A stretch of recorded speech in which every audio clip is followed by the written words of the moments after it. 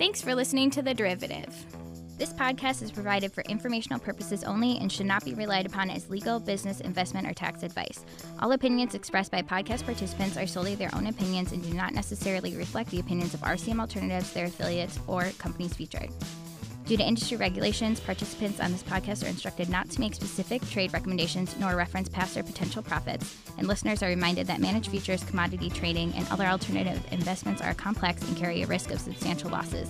As such, they are not suitable for all investors.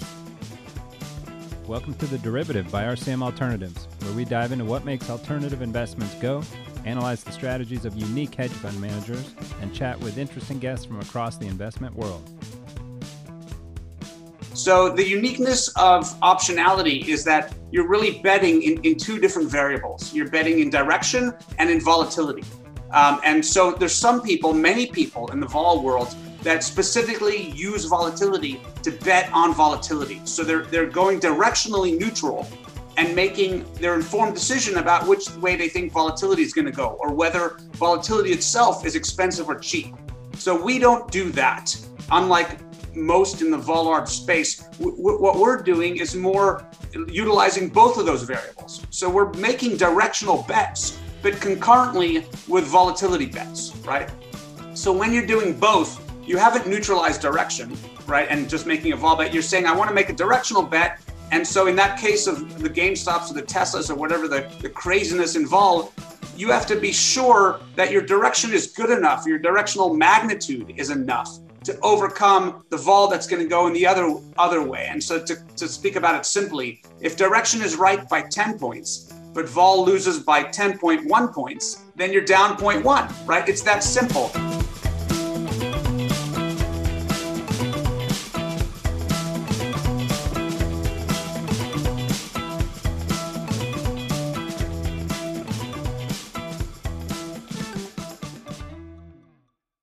Happy anniversary.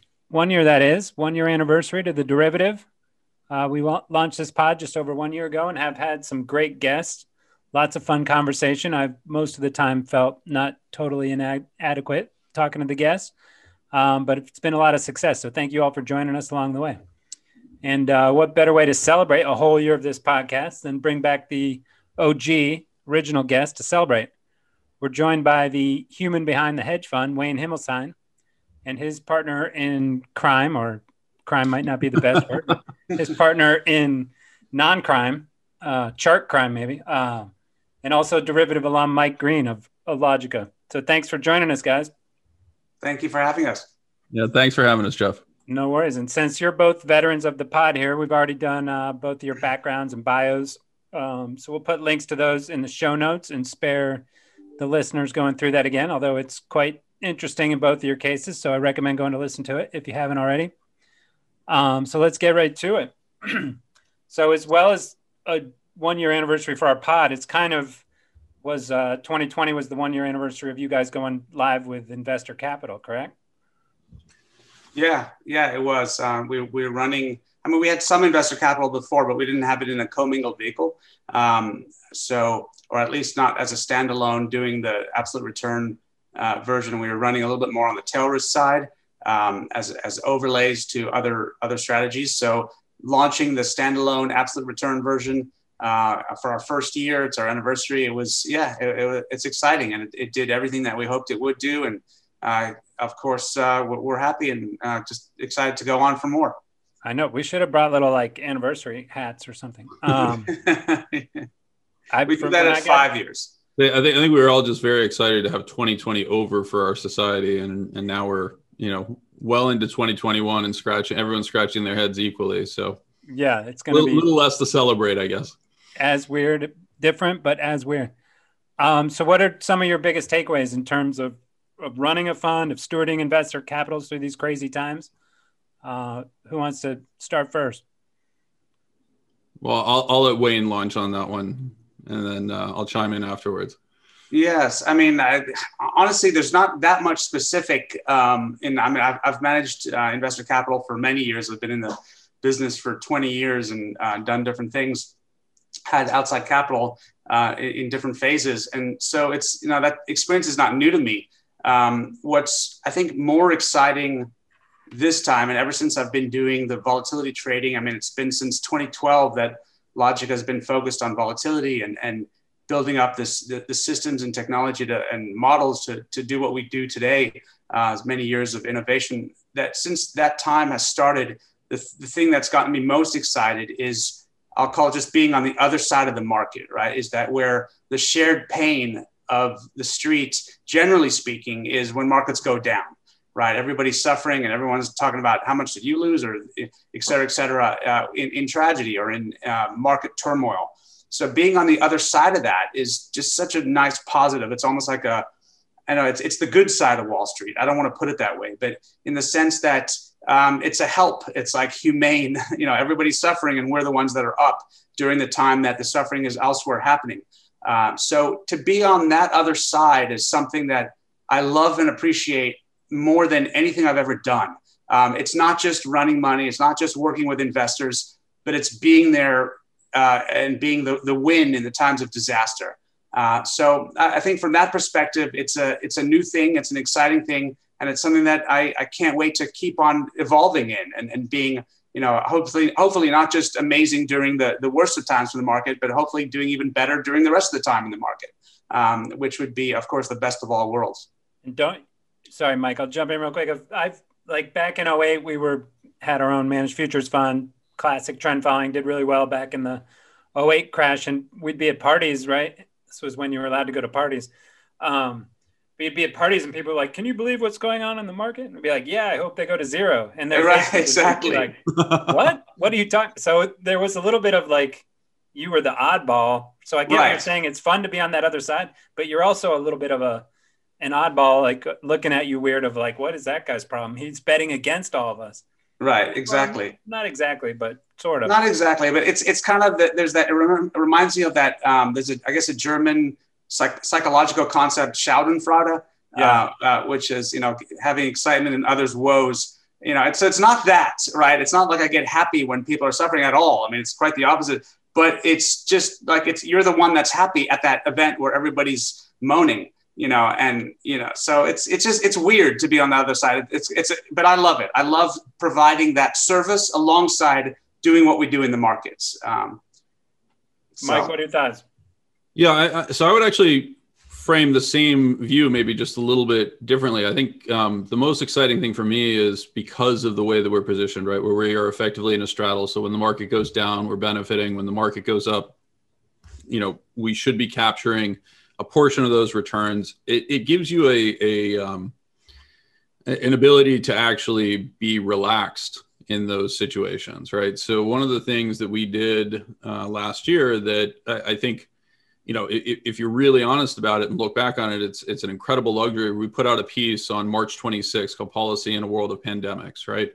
The ability to write a piece like that and have the luxury as a team to be able to edit it and think through the processes and have discussions around it as chaos is occurring around us can only occur in this type of structure, right? So we were able to have the ability to, in a somewhat calm and collected fashion, compose our thoughts about what we thought was occurring. And that's not something that a lot of people had the luxury of doing. Most people were very busy putting out fires. They weren't in a position to observe the market. And for me, that was... People be like, a white paper? Are you fucking crazy? Like, have you seen the market? We're not writing a white paper right now. No, that's exactly right. We were very fortunate to be in a position to be able to put something like that out last year on March 26th. So those are all kind of successes. Any not big failures, but any failures or things you wish you'd done differently in the year gone by, year since launch? Yeah, I mean, the word failure doesn't kind of fit in my vocabulary in that everything's a lesson to learn, right? I mean, we all make mistakes. We're all human. So that we don't really fail unless we just throw up our hands and say we're done, right? And so we didn't do that ever, nor do I plan to, right? So with everything that happens that we don't like or that wasn't ideal, it's for us to say what happened here and why, and how can we make it better?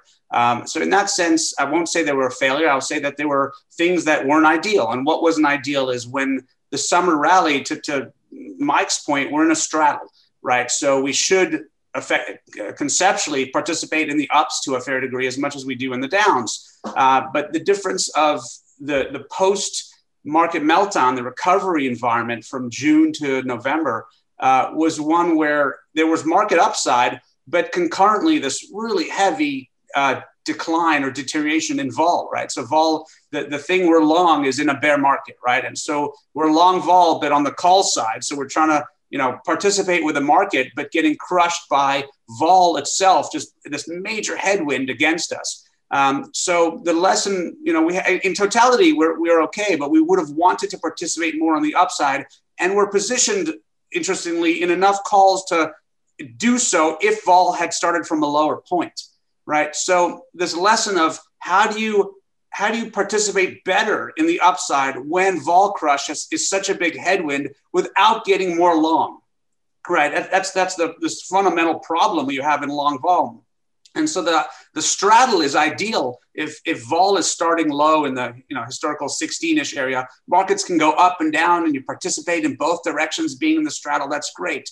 But this environment of a declining vol and market up capture is one that is incredibly challenging to the long vol world. And so that's something where by no means I would call it, that it wasn't perfect, but more so there was so much lessons we garnered from what happened and things we've now have as tools to work with those environments going forward. Of course, there's not that many environments where you're fighting a market recovering. It always has to be post some crisis. So hopefully we won't have I guess for the world, there won't be another one of those anytime soon. But in the next one, I believe we'll do better in the rebound, if you will, because of the tools we built during this version.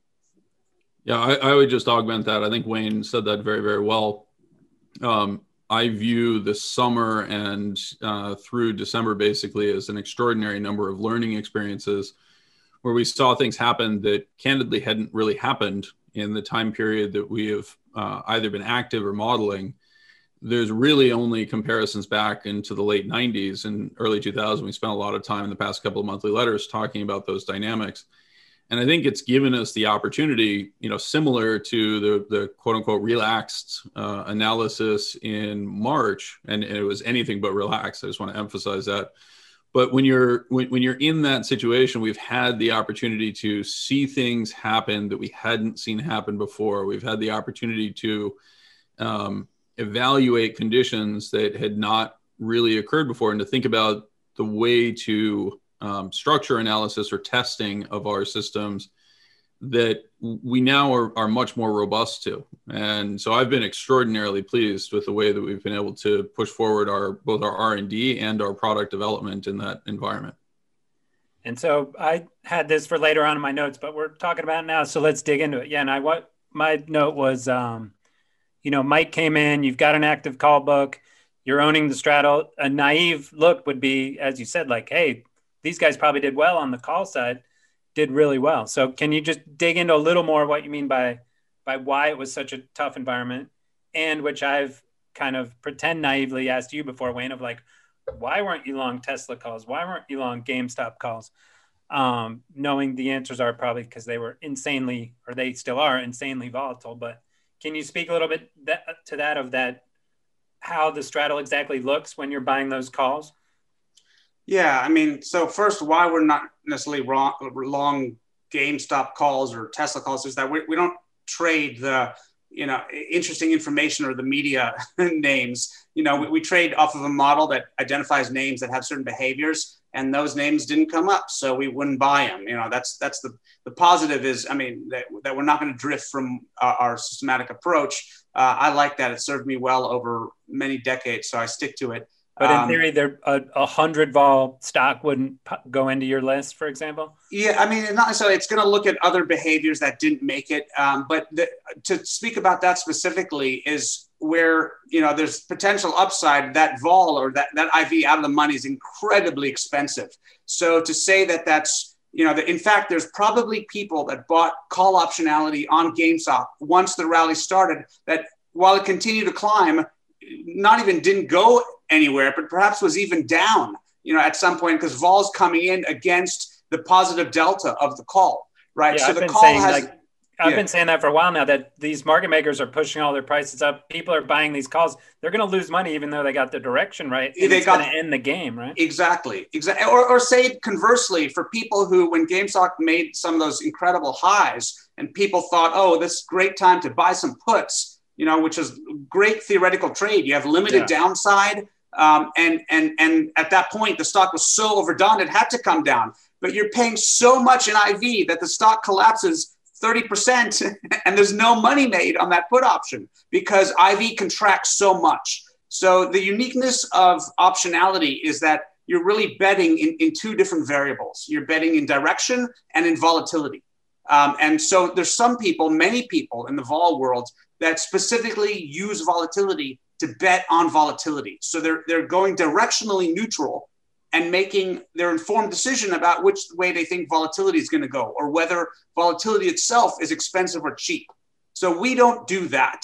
Unlike most in the vol-arb space, what we're doing is more utilizing both of those variables. So we're making directional bets, but concurrently with volatility bets, right?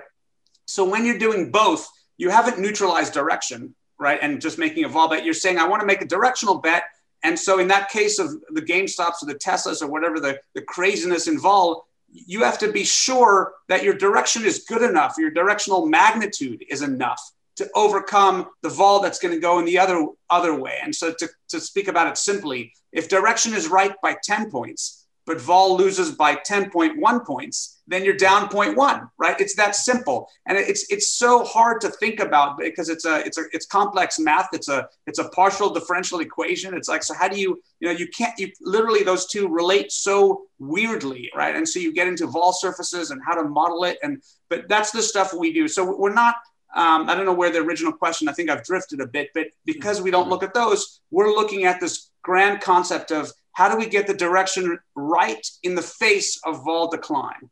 And so the bets we were making, we did get direction right in late summer, but vol crushed too much. It was 10.1 negative versus 10 positive in direction. And so even though we said, yay, we got the direction right, it didn't even help us because vol was coming down so much. And what we weren't willing to do is go more long, take a further directional stake to overcome that vol. Because then if you're wrong and there's an event in the market, you're not going to make up on the downside or you're not going to have good down capture. So that trade-off is always the thing we're trying to balance. And even as a point of clarification, and Mike, you can speak to this, you always do have the puts on it. It always is a straddle. So we're saying here long, but it's long the straddle, not outright long. No. Oh, sorry. Let me just clarify that and then jump to Mike. The straddle what we trade is a dynamically tilting straddle. So it's a straddle. There are always puts on the books, but we could be net long or short on that straddle. So if we had, for example, just speak very simply, 100 calls and 90 puts, same delta, we're going to be 10% long, quote. Yeah. Right. But we have puts and calls. So if the market collapses down 20% tomorrow, we're still going to make tremendous convexity on the downside and it's going to overcome right away. So you're long both tails, but you tilted in the middle to be able to make directional bets along the way. Sorry, go ahead, Mike. No. The only thing I was going to add to that is, to answer the question directly in terms of why we weren't in things like Tesla or GameStop. First, within the single stock options that we purchased, we select within the S&P 500. So the only time that Tesla would have even become available to us was December. Actually, as of December, right? The second component is when we're thinking about those call options on the single stocks, while we are selecting for momentum-like characteristics, which both GameStop and Tesla would have qualified for towards the end of the year, the other thing that we're trying to do is we're trying to address the issues of volatility crush that Wayne was saying. And so we have a natural bias within our selection process to find securities that have relatively cheaper volatility or implied volatility on them themselves, right? So one of the things we actually wrote about this in a white paper in August, talking about skew. One of the things that has manifested itself this year is that you have seen the pricing of options on stocks like GameStop and Tesla to a certain extent, and for that matter, Apple, right, have exploded to levels that we just haven't seen in a very, very long period of time.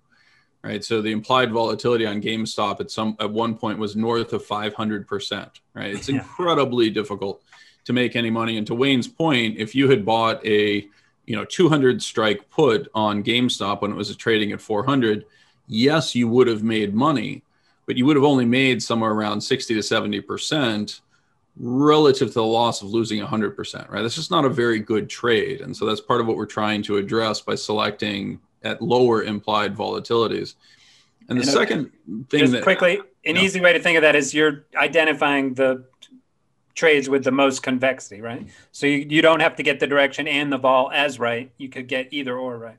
Yeah, I mean, given a choice, I guess, since we're biasing long on our single stocks, right, the real question is, do we get the volatility picture right? And that is extremely tricky because vol tends to compress as prices go higher. It's unusual to see the sort of vol expansion and higher prices that we saw through part of 2020. And again, that goes back to some of the challenges and learnings that we had over the course of the summer.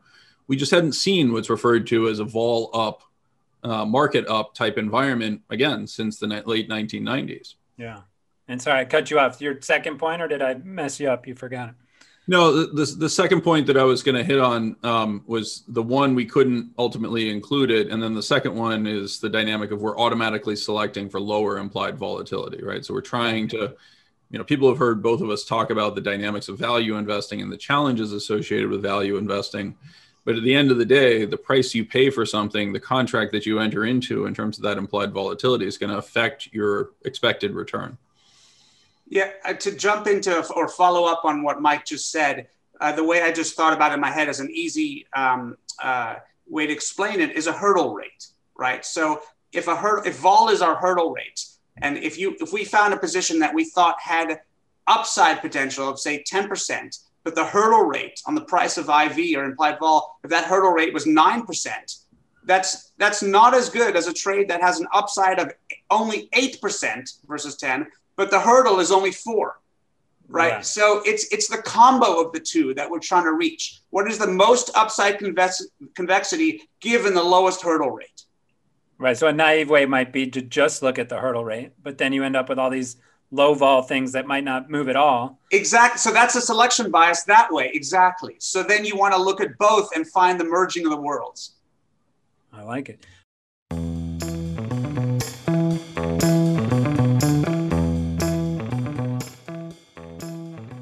Then I want to come back to, you mentioned the value versus momentum. So that's kind of implied in your book as well, that you're tilting towards these momentum names.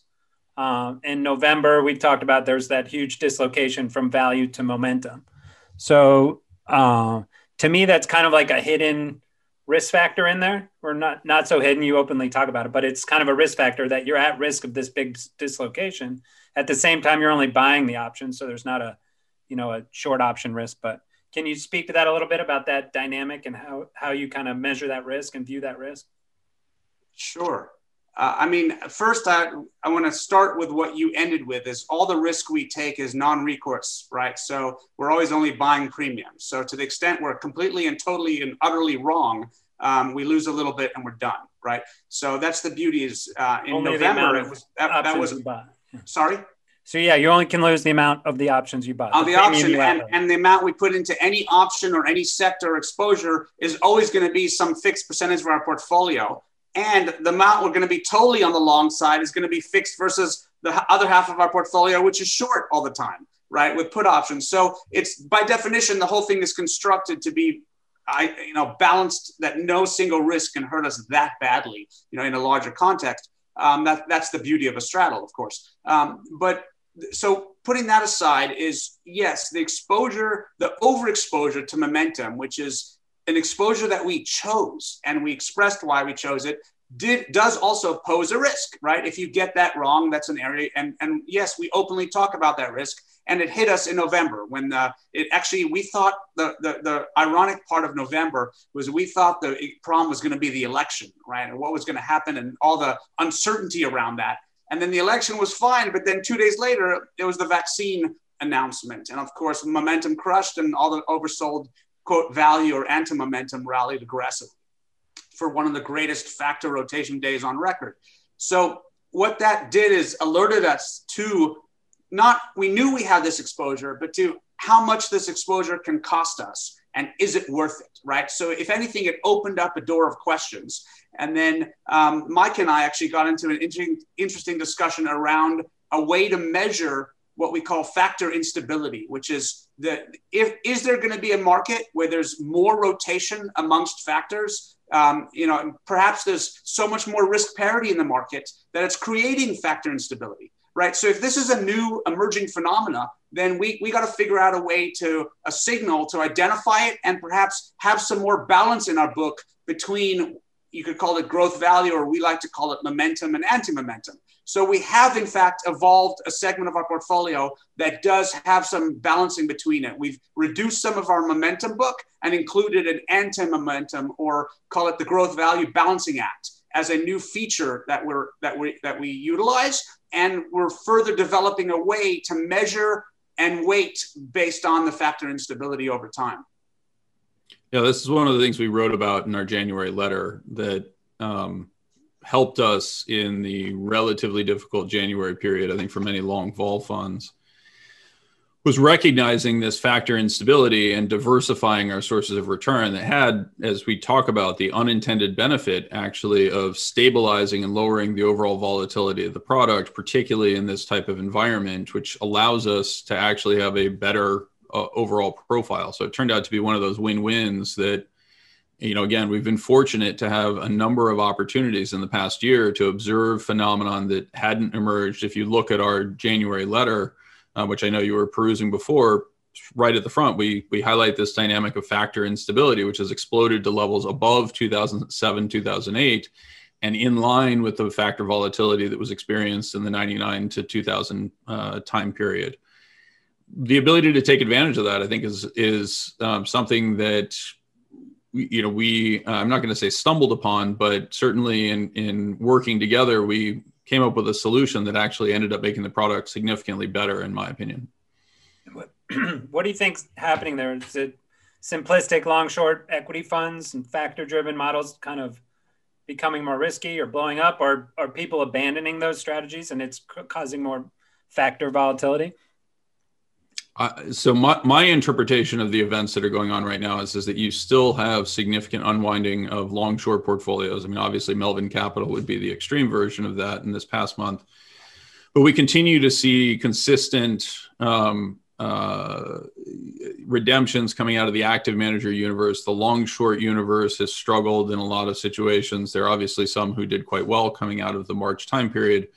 But in general, we've seen a lot of those position unwinds. And then the factor that I would actually suggest has had the largest impact has been the rise of what I refer to as the noise traders, right? The retail traders who in one form or another think they've solved something, right? And so trade with a level of conviction and aggressiveness, particularly in the low delta call environment, that is creating many of these conditions. We described this in our monthly letter as, Monday momentum works, and then Tuesday value works, and then Wednesday small works, and then Thursday large works, right? And so you're getting this rotation amongst factors that is indicative of stress in portfolios. Whether that's the ultimate cause, I think it's going to be very difficult to know until we're a few years past this point. But you're thinking that some of that retail momentum, and then probably not all the momentum, but people seeing the retail momentum and creating more of a cascade on top of it. Yeah, the cascade effect is very clearly a component here. I like to think a lot of, I agree with everything Mike said, and then we'll throw on as an addition, a point I mentioned before was the increase in risk parity trading. And it's in general, you could say the broader market has had a lot of vol dampening over the years, right? So short option, short call rights has been driving vol down, enabling more vol pops when there's unwinds. So if you bring that down to the micro version, anytime you're dampening vol, you're pushing down a spring, and the spring effectively wants to pop, right? So in risk parity, by definition, they're dampening the vol across the factors. And so you're compressing what would otherwise be natural factor vol by all the action of risk parity trading. And then every once in a while, there's a pop that's almost like the system needs to breathe. So it's reducing what would be natural modulation or variance over time into compressed moments because of the unnatural compression of risk parity. I don't know if that makes sense. Yeah, it does. I think of that in the normal bell curve, and the curves, even a normal bell curve's too wide for most people, so they squeeze it in, creates a taller head, right? Right. So they want to be in that tall head, but what does that do? Pops out the tails when you squeeze it. Yeah, it's leptokurtic is the formal word. Yeah. You can use the math terms. I like my hand motion. I love hand motions too. My hand motion squeezing. But and so I mean, one of the things that we've seen, and you're familiar obviously with some of the research that we've done in this area, Jeff, but we are seeing this phenomenon of increased positive drift, right? The markets are effectively accelerating upwards. And I would highlight the returns, particularly in the context of kind of what historical valuations would suggest the expected returns should be, right? We're seeing an environment in which over and over again, the GMOs, et cetera, of the world say, returns should be terrible. And then, of course, we get the best returns we've had in decades, right? That sort of phenomenon is matched on the other side by the extraordinary negative skew that is appearing in markets, right? So one of the areas that, Wayne and I have been sharing some research on internally is this issue of, if you have this positive drift feature, that makes calls look really, really good. And to Wayne's point earlier, like, shouldn't you just be more long? The offset to that, of course, is that we're experiencing very rapid declines, and we're experiencing negative skew events with higher frequency and greater magnitude. And so part of the challenge in terms of managing a portfolio like ours is, how do you keep that straddle somewhat centered so that you're capable of delivering that downside protection at a moment's notice, right? Without, kind of the big warning of, a recession is coming, or the yield curve is inverted, or, blah, blah, blah. We're seeing that show up in the data. And I would suggest that one of the challenges that a lot of people have is they tend not to think about how does the return distribution change over time. They tend to think of the market as a somewhat fixed vehicle. Our evidence suggests that there's some serious changes that are underway.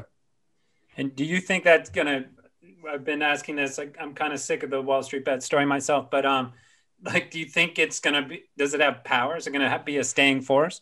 Like, it's kind of feeding on itself right now, it seems, but what are your thoughts overall on this? What'd you call it? You had a good word for it. I've forgotten already.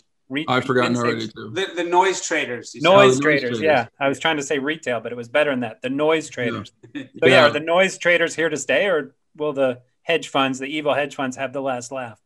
I think so. Wayne spends a little bit less time on this type of research than I do. The term noise traders is drawing from an academic paper that was just published in December by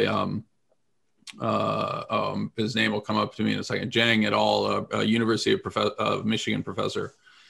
And the term noise trader is fairly broadly accepted as people that trade off of information with the perception that the information that they're receiving in kind of an efficient market framework gives them actionable activity to do, right? To actually execute a trade. I would suggest that the frequency of the noise traders and the growth of the noise traders is a feature of a market where people are active with either stimulus checks or a lack of ability to spend in other areas, whether that's gambling activity or otherwise. We've clearly seen an increase in small accounts opening. We've clearly seen an increase in option activity, in particular around the retail segment. But the concerning thing from my standpoint is that the data suggests that these individuals are on net losing quite a bit. In the options world, the data suggests that 98% of the trading activity coming out of vehicles like Robinhood is losing money. And so I would suggest that this effectively will burn itself out, right? There's tinder in the forest, and lots of material that can catch on fire right now, but we're burning through it.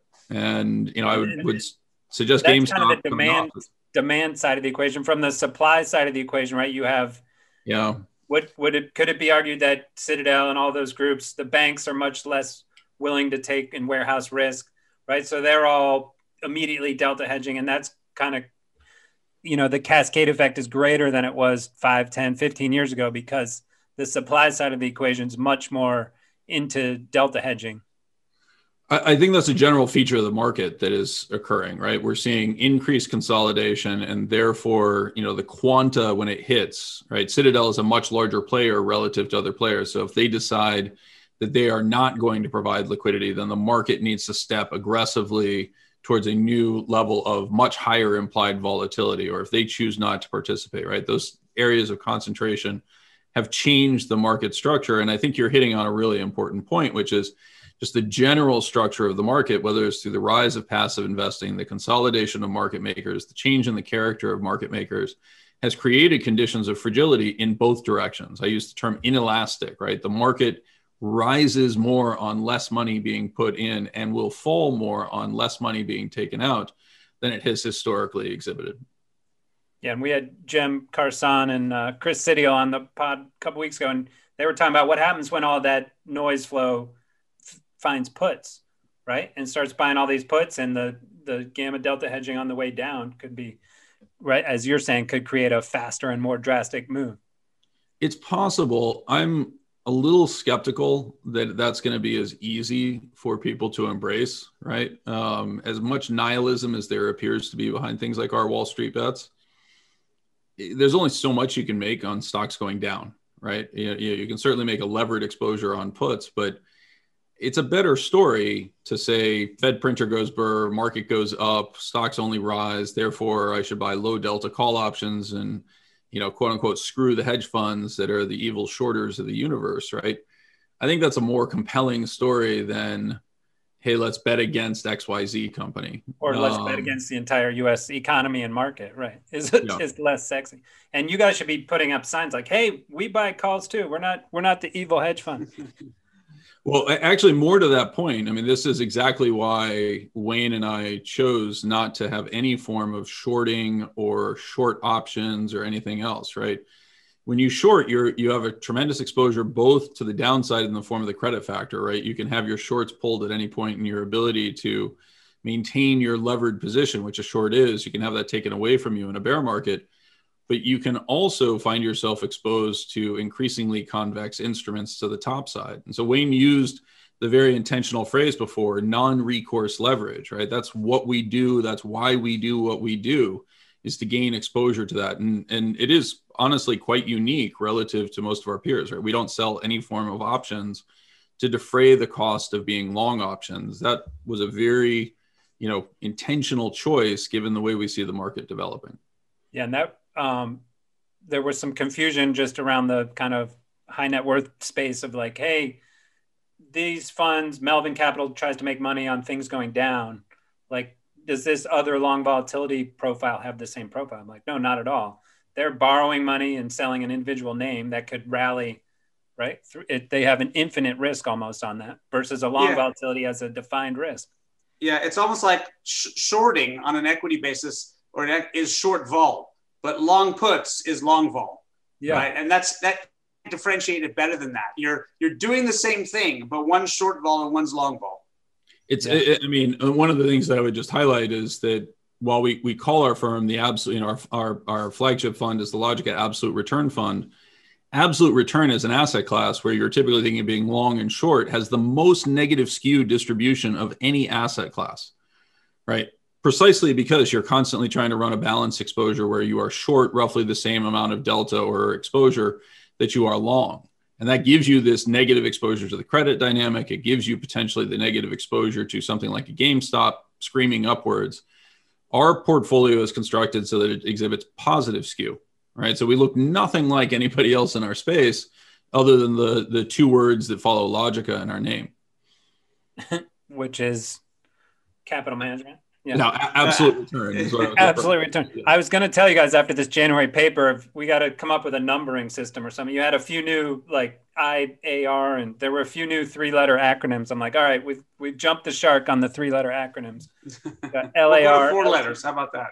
Yeah, 4, maybe 3 and a number. Or 3 and a number. There you go.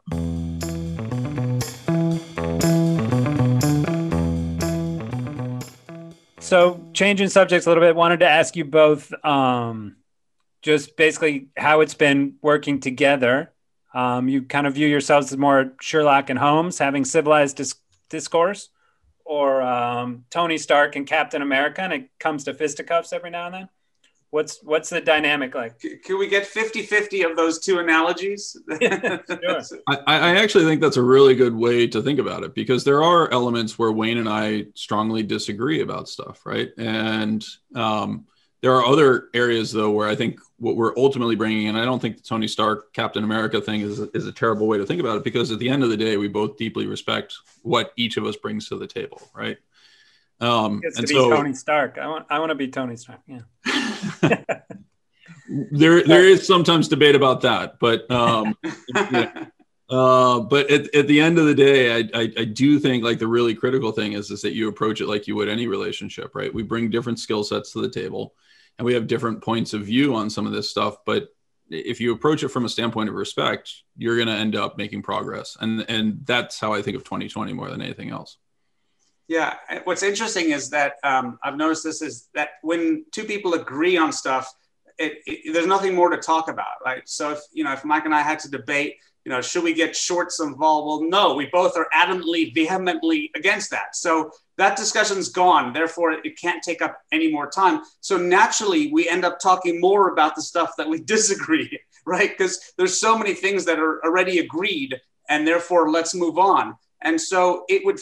If one looked at sometimes the discussions, it would appear like there's more disagreement, but that's just because the pile of agreement, 90% of the pie is already a foretold, or gone story. So the focus on the small piece of where we disagree is hard, because we come from different places.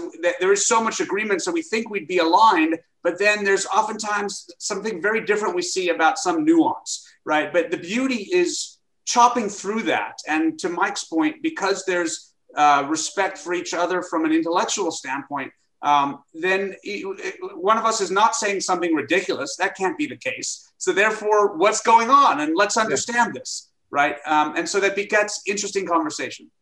Right. It's like that old internet Twitter meme, the blue or the brown dress. Like, you both think the dress is blue. Now let's get into the shade of blue. Exactly. So you're arguing that's nicely said over the shade of blue. Yeah. We're in the shades. Heavy into the shades. And tell the story of how you guys blue a little bit more. Which one did you see, by the way? I can't even remember that thing. That was crazy to me, that dress. I don't know how they did that. I didn't even see a dress. No, I'm joking. And tell the story of how you met. It was on Tinder or Twitter or something with a T and an ER. Don't tell our wives. No, we met on Twitter. It was really one of those things where Wayne tweeted something, and I immediately said, this is somebody who knows what he's talking about. And since he's down in Los Angeles, I suggested we get together for a cup of coffee. We did the obligatory, let's meet for a cup of coffee at, this is pre-COVID.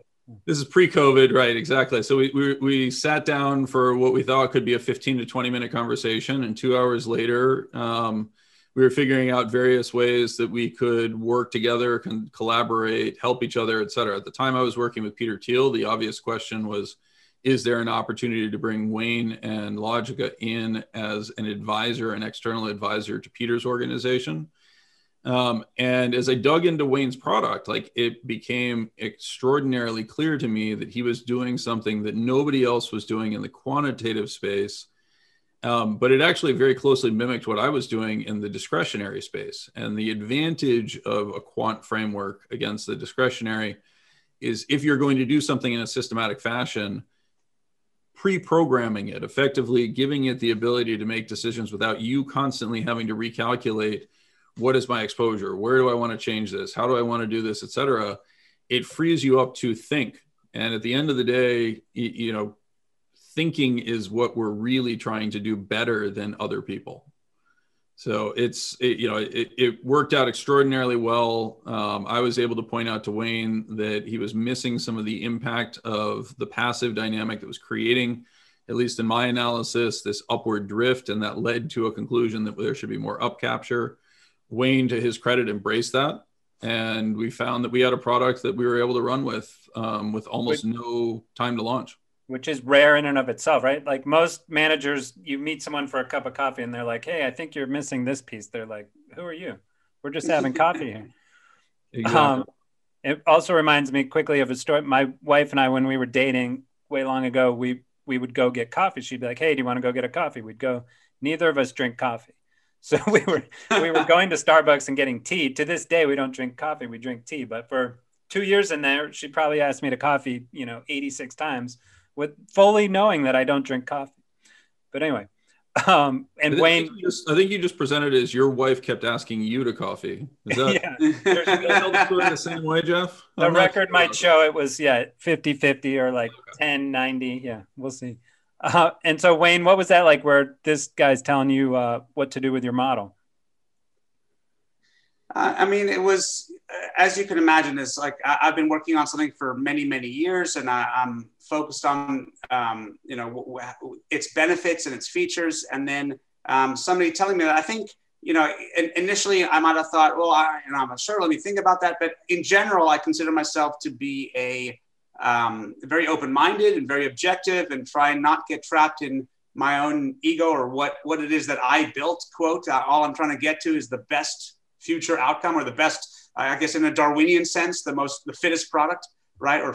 And so a lot of the points Mike made were really compelling.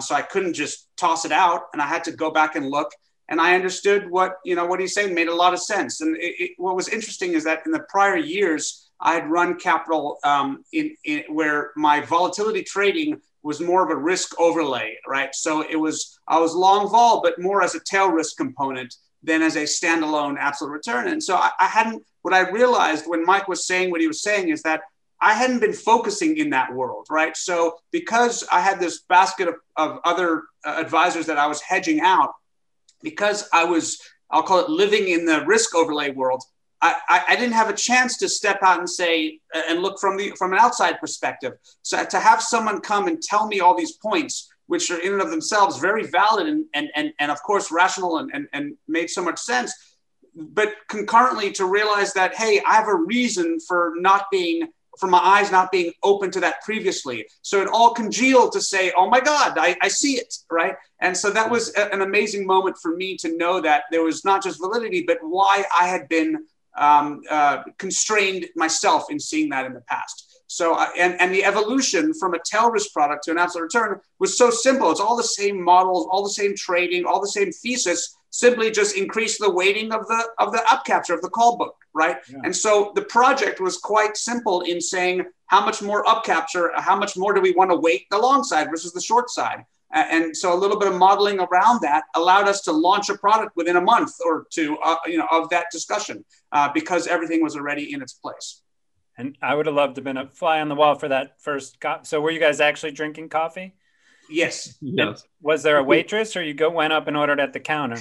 No, that was a counter place. It was because I'm envisioning the waitress like coming over and hearing you guys talk this stuff and being like, "What loser? What is going on here?" LA, yes. You're supposed to be talking about scripts or something. Yeah, it's particularly unusual because it was this. I remember the place. It's this kind of outside seating in the middle of Brentwood, which is a very.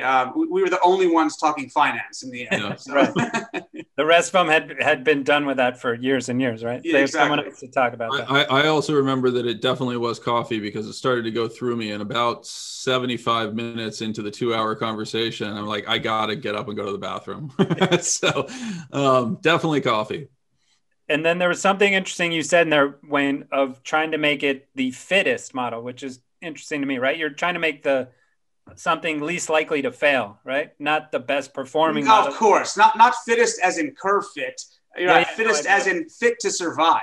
Right? Yeah, which is great because a lot of quants will try to be making the best model, whatever that means, of the best. Absolutely. You know what's funny about that statement is it's a perfect irony. It's that you want the fittest to not be fit. Yeah. Right? Yeah. Exactly. But those two fits are very different ideas. You want the fittest to survive, and to do that, it can't be fit to the data, right? So to not fit the data begets the fittest model, which is ironic. This is actually a point where Wayne and I bonded as well, right? So most people think of evolution as survival of the fittest in the context of that's progress. The reality is that fitness is fitness within an environment. I've talked at length about this. Wayne has talked at length about this. And fitness in that context is actually fragility, right? You are exploiting an environment that you've determined looking at the past with virtually no certainty that the future is going to resemble the past, right? We talk about that explicitly. And I'll just say as a funny observation, the first time I went to Wayne's house, I walked in and his house is filled with fossils, as is mine, right? We both have this this fascination with dinosaurs and the preservation of history and the indication of evolution in that context. But to think about that properly within a quantitative or a market framework is to understand the inherent fragility in those models. I think bringing it back to Wall Street Bets, I saw one of those guys who'd made a bunch of money. He's like, I just bought a Triceratops skull. Like some of them were buying dinosaur bones with their ill-gotten gains. Or no, they're perfectly legal gotten gains, but maybe ill-advised gains.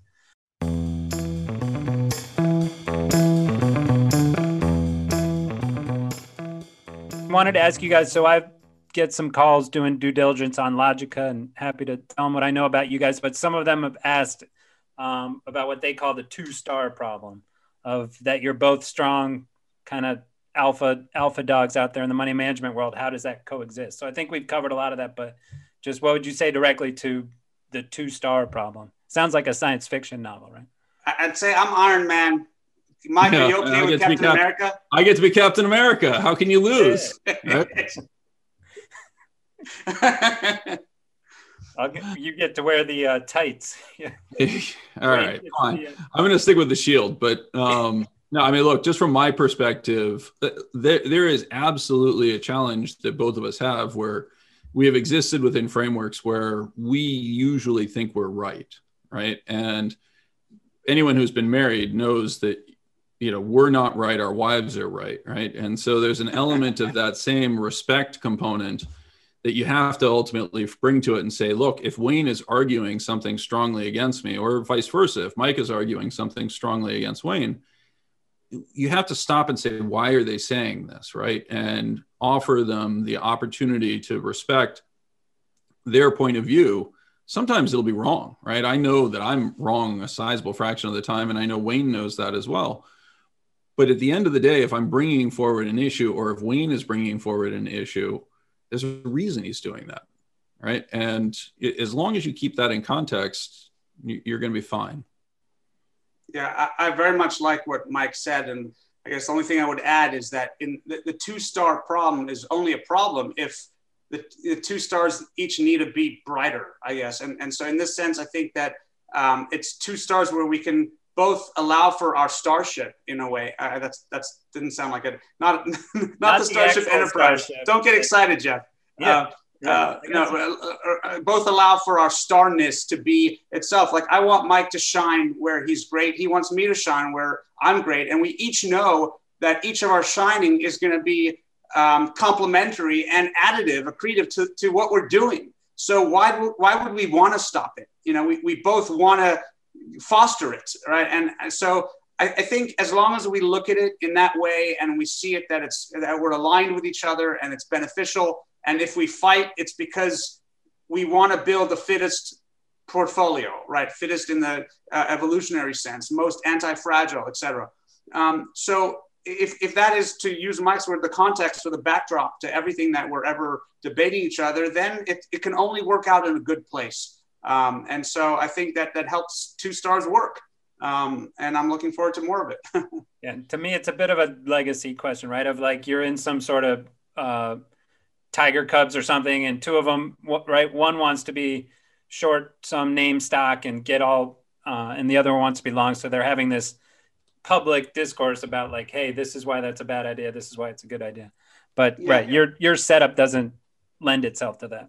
Well, the other thing to keep in mind is we're a systematic shop, right? We're quants at the core. So where Mike and I can have a lot of debate, there's a difference between debate and ideas and innovation, and then what eventually makes it into the portfolio, right? Because after all this discussion and potential innovation, it then goes to the rigor of quant and analysis and all the stuff which could be months of work and R&D that it ends up saying, you know what we both were debating, it wasn't even that as the issue. The data has shown that this is the concern. And so it begets a new situation, and to actually make it into the portfolio had to have been the outcome or the results of a so-called debate and having made it through the rigorous quant, which then proves that it's something good.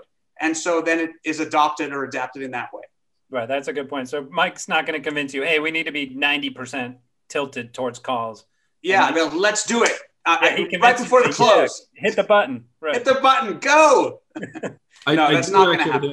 Again, I think that's one of the areas that is almost a relief for me, right? And there are components of learning to work together in that way. As a discretionary manager, you're constantly being forced to evaluate, how do I want to change the portfolio given the immediate information that's available today, right? And so one of the legitimate issues that I think Wayne struggled with in 2020 was the frequency of my market observations, right? This is what I'm seeing, right? As part of that respect, I think one of the challenges for Wayne is, how do I recognize that I hear Mike on that, right? But it's not necessarily going to change our portfolio or our construction or anything else. And in a lot of ways, that's actually quite, it's quite important, and it's also quite liberating. Because as a discretionary manager, you make a lot of mistakes, right? You do a lot of things that you're saying, okay, I need to address this immediate issue right now. And you can very easily unseat a portfolio that is very well positioned, taking in the latest piece of information. So that's actually been incredibly valuable for me to work together with Wayne and the rest of the team, thinking about, okay, what are the important steps that we need to make as we think about this? And we've had an incredible amount of innovation. I mean, Wayne highlighted the diversification into the value factor that we introduced in December that has contributed. We also introduced a diversification into an anti-momentum factor that was critical to the ability to hold ourselves following the bottoms in March. We've introduced components now that we're beginning to look into in our macro overlays that are areas of insight that I can bring to the table. But all of those, you want to take time to do it, right? You don't change it in the same way that you would necessarily in a discretionary space. I think at the end of the day, that's a positive. We're building something exactly as Wayne referred to it, that is, just to steal a quote unquote competitor's phrase, it is anti-fragile to the environment going forward. You reminded me of one of my favorite West Wing scenes. Might be a little too blue for you, Mike, but they're flying and he's talking about a pilot, and he's like, the pilot is in a cloud. He's relying on his instruments. He makes an adjustment here. He makes an adjustment there. And he's like, you'd be completely shocked with the number of pilots that come out of a cloud flying completely upside down. Right. So that's, if you're like, we got to make this change. We got to make this change. If you keep adjusting the knobs, you kind of lose your true norm. Yeah. I like that one. That's a good one, Jeff. I'll send you the actual, I kind of botched the quote, but I'll send you the actual quote. And then we've already settled on the Tony Stark and Captain America, but I had a whole list of duos here: Bonnie and Clyde, Kirk and Spock, Harry and Lloyd from Dumb and Dumber, Butch and Sundance, Thelma and Louise. We got any other duos we identify with? Can we stick with ones that survive? Yeah. Thelma and Louise is not good for a long haul, right? Either is Bonnie and Clyde. I mean, all around, let's say in the Marvel universe. How about that? Yeah, Dumb and Dumber wouldn't be good for marketing either. Although you have called me out, or I'm not sure if it was you or somebody else reminded people of the story in an interview, The Dumbest Man Alive, which is, a story I've told repeatedly. I think that was actually the title of my RCM segment, but yeah. Yeah. Who was that said that? Alberto Villar, Amarindo Technology Fund, before he spent 10 years in jail. All right. It's a good badge of honor.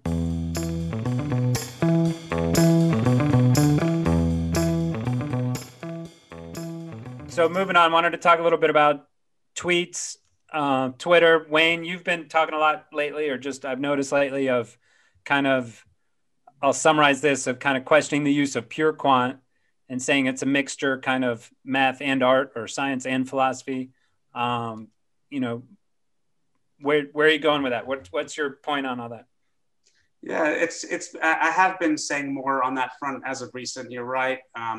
So I think it's been this evolution over just from the beginning, the decades that I've been a quant. When I first started out, it was the beauty of math was that everything had to perfectly calculate, and there had to be the signal had to be perfect. And if I take that on a slow and steady growth over time about recognizing uncertainty and of course learning about our favorite concept and non-ergodicity, right, and everything that happens in the market, that it can't be so rigid. And then I could say that in fact what Mike was talking about before about his joining and us working together over the last year, and how he worked as a discretionary manager and being so active on decision making. So I think maybe that's influenced me more in recent times to really consider what is a quant, right? And what is better about it? And so what I've always loved about quant is the systematic way of dealing with difficult decisions, what I'll call emotions, right? And so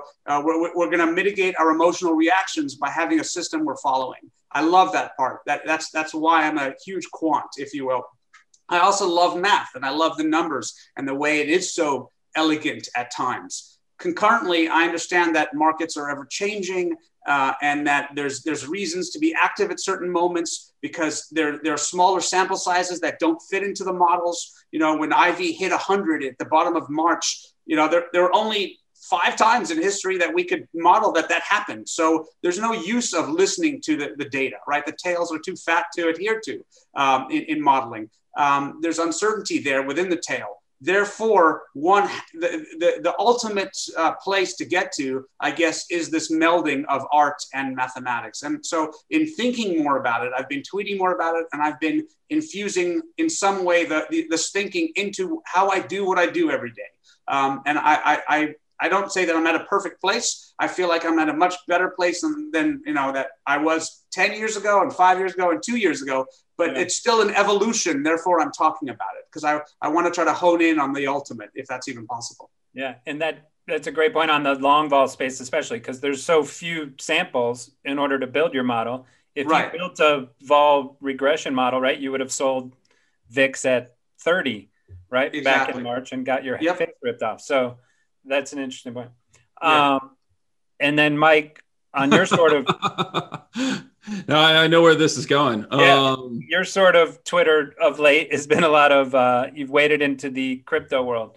So so I've talked about this on a couple of podcasts, and I don't want to get into the whole argument. I was kind of just wanted to say, like, what's your point of doing that? So there's 2 components. I mentioned before the dynamic of the macro overlay at Logica. And so we have 2 separate components. We have exposure in the straddle form, which is volatility sensitive. And then we have an overlay that is composed of less vol sensitive instruments that we're trading in a Delta 1 exposure. One of those exposures is gold, right? Another one is dollar, another one's rates. During a trip I made, one of the few trips during the coronavirus experience, I had the opportunity to sit down with a number of family offices in Texas, and found every single one of them was using the exact same language to explain their diversification into Bitcoin, where they were selling gold and buying Bitcoin because it was, quote unquote, the superior instrument. I came back, talked to Wayne about it, and I said, look, this is something we need to dig into, because if people are replacing the gold exposure, which the easiest way to think about it is it's like a commodity exposure in our portfolio. It has negative dollar characteristics. It has positive inflation characteristics. It's something that we pay attention to. And in general, that portfolio is designed to provide a balance to the overall exposures. And so, a little bit of flight to safety, or no? There's a flight to safety component of it. But if you honestly look at the behavior of gold, it behaves more like a commodity, right? So in most risk-off events, it has a credit component to it. So it is initially liquidated and then recovers very strongly when the Fed addresses the credit factor, right? So it needs to be held and sold, and then it can recover extremely well, which is helpful to a portfolio that has a high vol exposure, which tends to retreat in those environments. But understanding that potential for Bitcoin to replace gold kind of sat at the center of it. And as I dug into it, I found some stuff that I thought was important to share. Unfortunately, when you share a contra crypto take, or more accurately, a contra Bitcoin take, because I think both Wayne and I are bullish on the idea of innovation in digital assets and the potential for crypto. I mean, I can't imagine a scenario where Wayne would say, I don't think math is going to play a more important role going forward. our findings on Bitcoin were controversial and negative enough that it basically, as I put them out, my Twitter feed erupted into crypto vitriol. And so part of, unfortunately, what you're seeing is also me try to bait people into saying stuff so that I can identify people I need to mute or block so that I can actually recover my Twitter feed. It's frustrating because it's, I basically have come out and suddenly I'm, one of my favorite movies is Monty Python's The Life of Brian, right? And I would broadly describe the crypto universe as similar to, the People's United Front of Judea, who hate nobody more than the Romans except for the United People's Front of Judea, right? And so it is just constant vitriol and anger around, which they're like, well, he doesn't like Bitcoin because he's a failed hedge fund manager who can't make money. I'm simultaneously a socialist, a elite member of the 0.1% who's benefited from the existing system and therefore continuing to shill it. I'm a have fun staying poor individual. I'm a statist. I'm a totalitarian. I'm a capitalist pig. It's a lot of hats. Basically I'm everything that my wife has ever said negatively about me in a moment of anger gets compressed into my Twitter feed for the past 3 weeks. So we're working our way through it, and hopefully I'll be able to come out the other side and not have to spend nearly as much time cleaning up my Twitter feed. And Wayne, are you ever stop digging the hole, or you're just let him go? Honestly, I'm busy with so much other stuff. I don't really, I don't focus on it. I think, Mike's his own person. I want him to do what he wants to do. And to the extent he does stuff that, or that he's inspiring innovation or stuff for me to think about, I'm happy to think about it.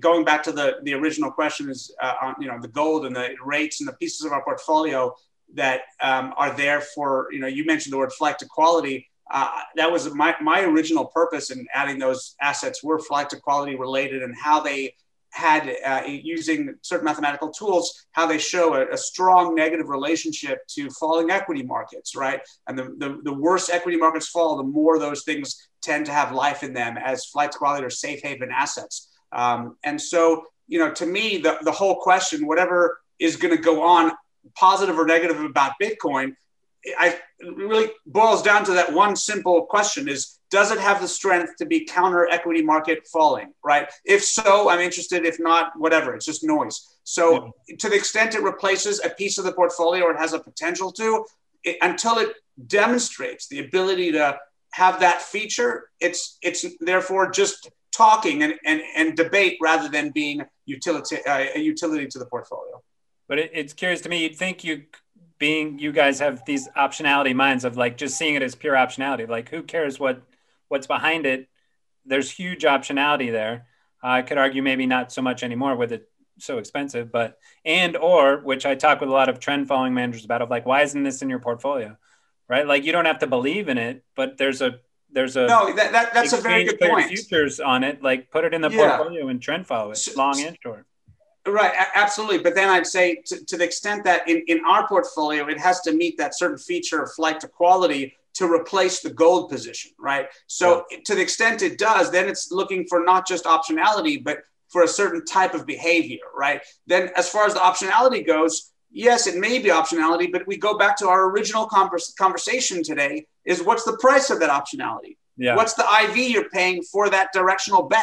And if it's that, if options on Bitcoin are that expensive, then you're not going to get the payoff because your hurdle rate is through the moon, right? So all of the stuff would come into play. But you're right. As price volume behavior studies, it doesn't matter what the thing is. It's just taking advantage of a trend. And so we do think that way. But in this case, it's got a more specific utility for us that may or may not be the case. It currently is not. Yeah. And I was going to say crude oil is not going to go to zero, but it went negative. But exactly. Right, it's got a little risk that it could literally just be zero tomorrow. Right? Sure, exactly.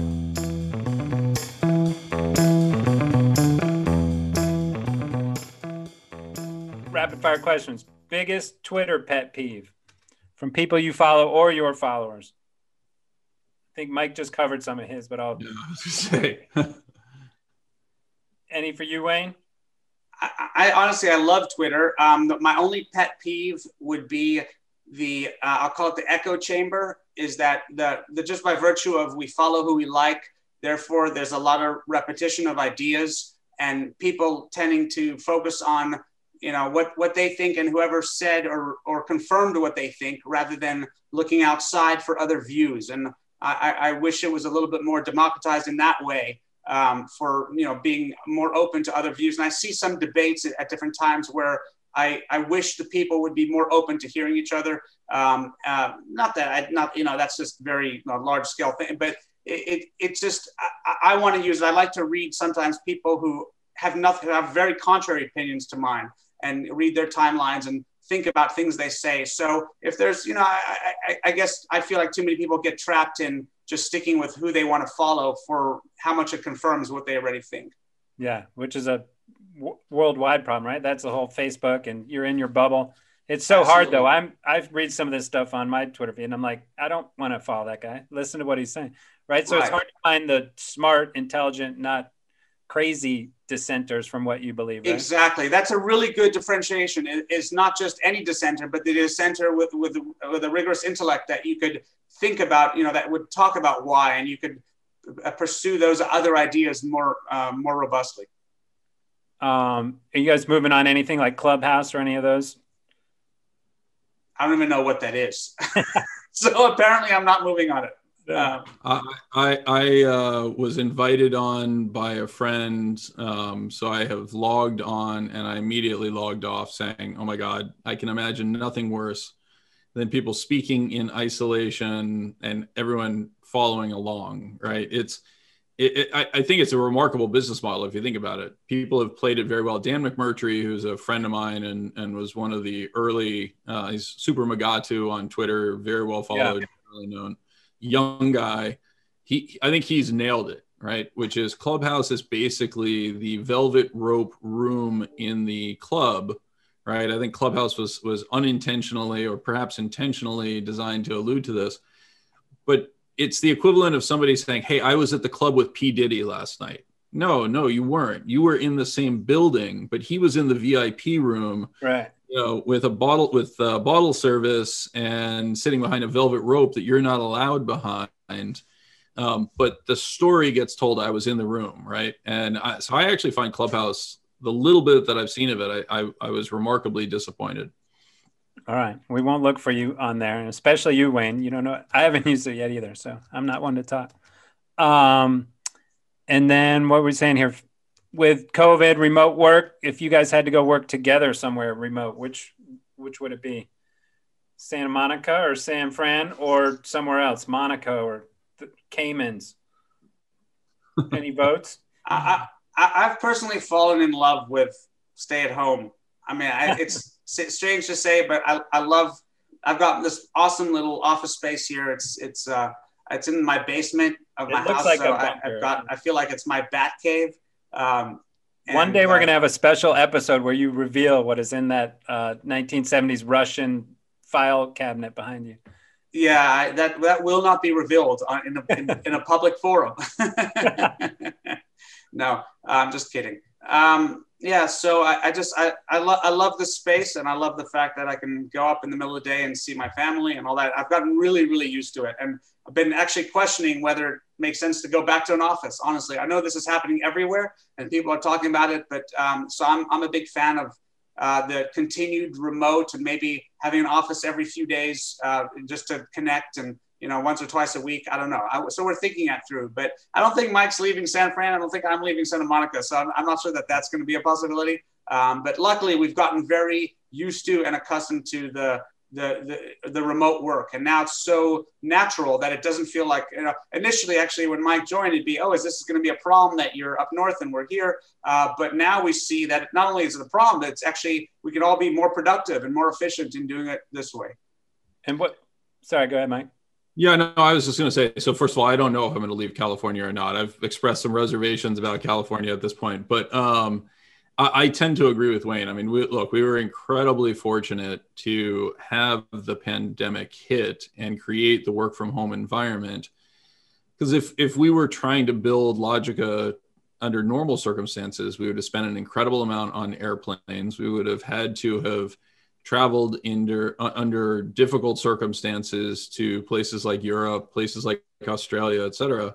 And as it exists today, we really lucked out that we were able to, Wayne and I can wake up in the morning, have a meeting in Europe, followed by a meeting in Chicago, followed by a meeting in New York, followed by a meeting in California, followed by a meeting in Singapore, all without leaving our house. Yeah. And, that's, it's proven to be remarkable. Now, at the same time, I think it creates challenges for most firms. If Wayne and I were not older, if we were not more well-known within the industry, if there wasn't a known quantity around us as entities, I think it would be more difficult.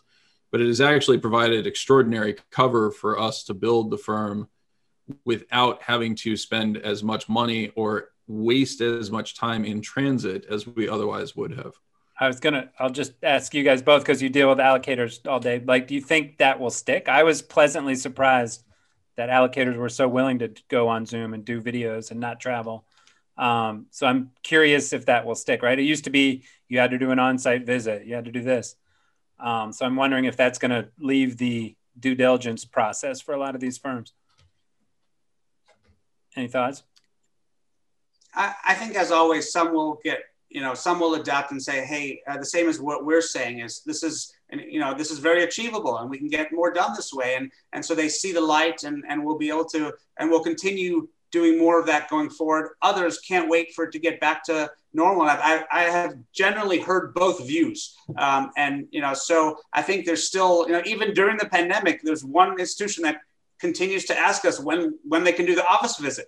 Yeah. And I continue to push it back. I'm like, no, I'm not ready for, those meetings right now. But it's they want to do it during the pandemic. It's so important for them to do office visits. I think it's the whole spectrum. But if I had to guess, more people will be open, and that's what it feels like, to doing more remote ODD and getting at least a lot of the heavy lifting done, and maybe just a quick office visit at the end just to confirm that it's there's a bunch of living people at a location.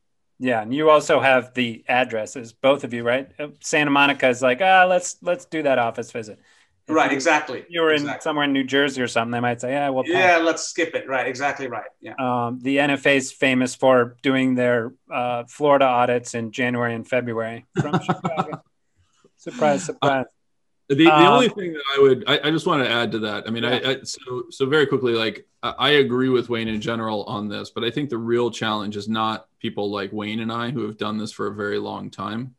The thing that worries me most about the move to work from home is that it's harder on the younger people coming into the industry because they don't have the opportunity to sit in casual conversation with people who've been doing it for a long time. And so if I'm going to push back on Wayne in terms of whether we'll have an office or not, I do think that there is a component at which we need to be thoughtful about how do we bring younger people into the organization? How do we give them the opportunity to model our behaviors and our insights and to develop those in casual conversation? But that's the group I'm most worried about. I'm not, paradoxically, for guys like us, this is heaven. And I also think it's the worst possible condition for young people. Yeah, a few in our office and other offices, I know if they're just like working from home in their little apartment in Chicago or Manhattan, they're miserable. And they really miss that interaction.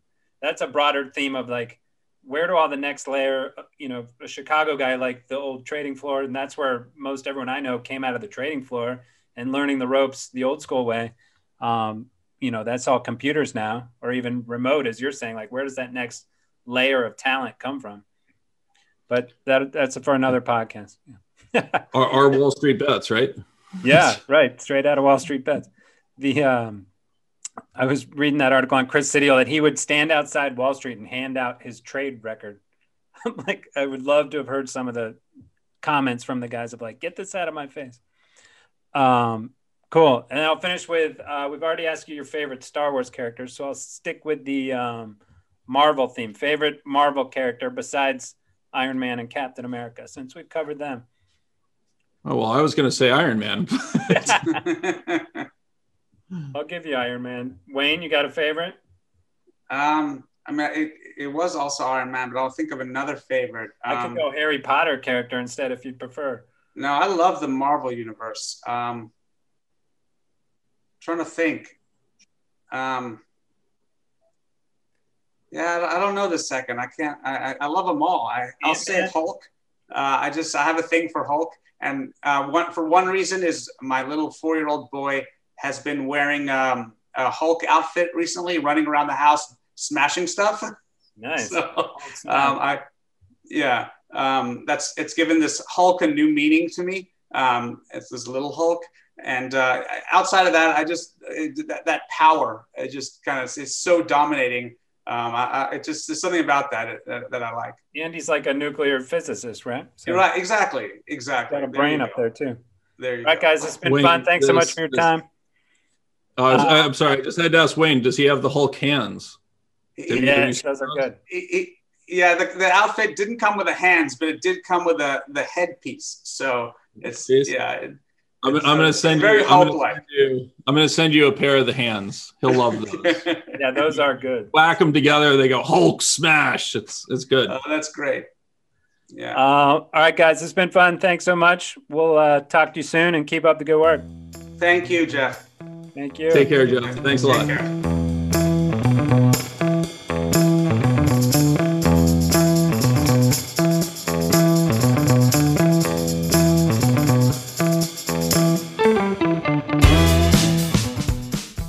Listening to The Derivative. Links from this episode will be in the episode description of this channel. Follow us on Twitter at RCMAlts and visit our website to read our blog or subscribe to our newsletter at rcmalts.com.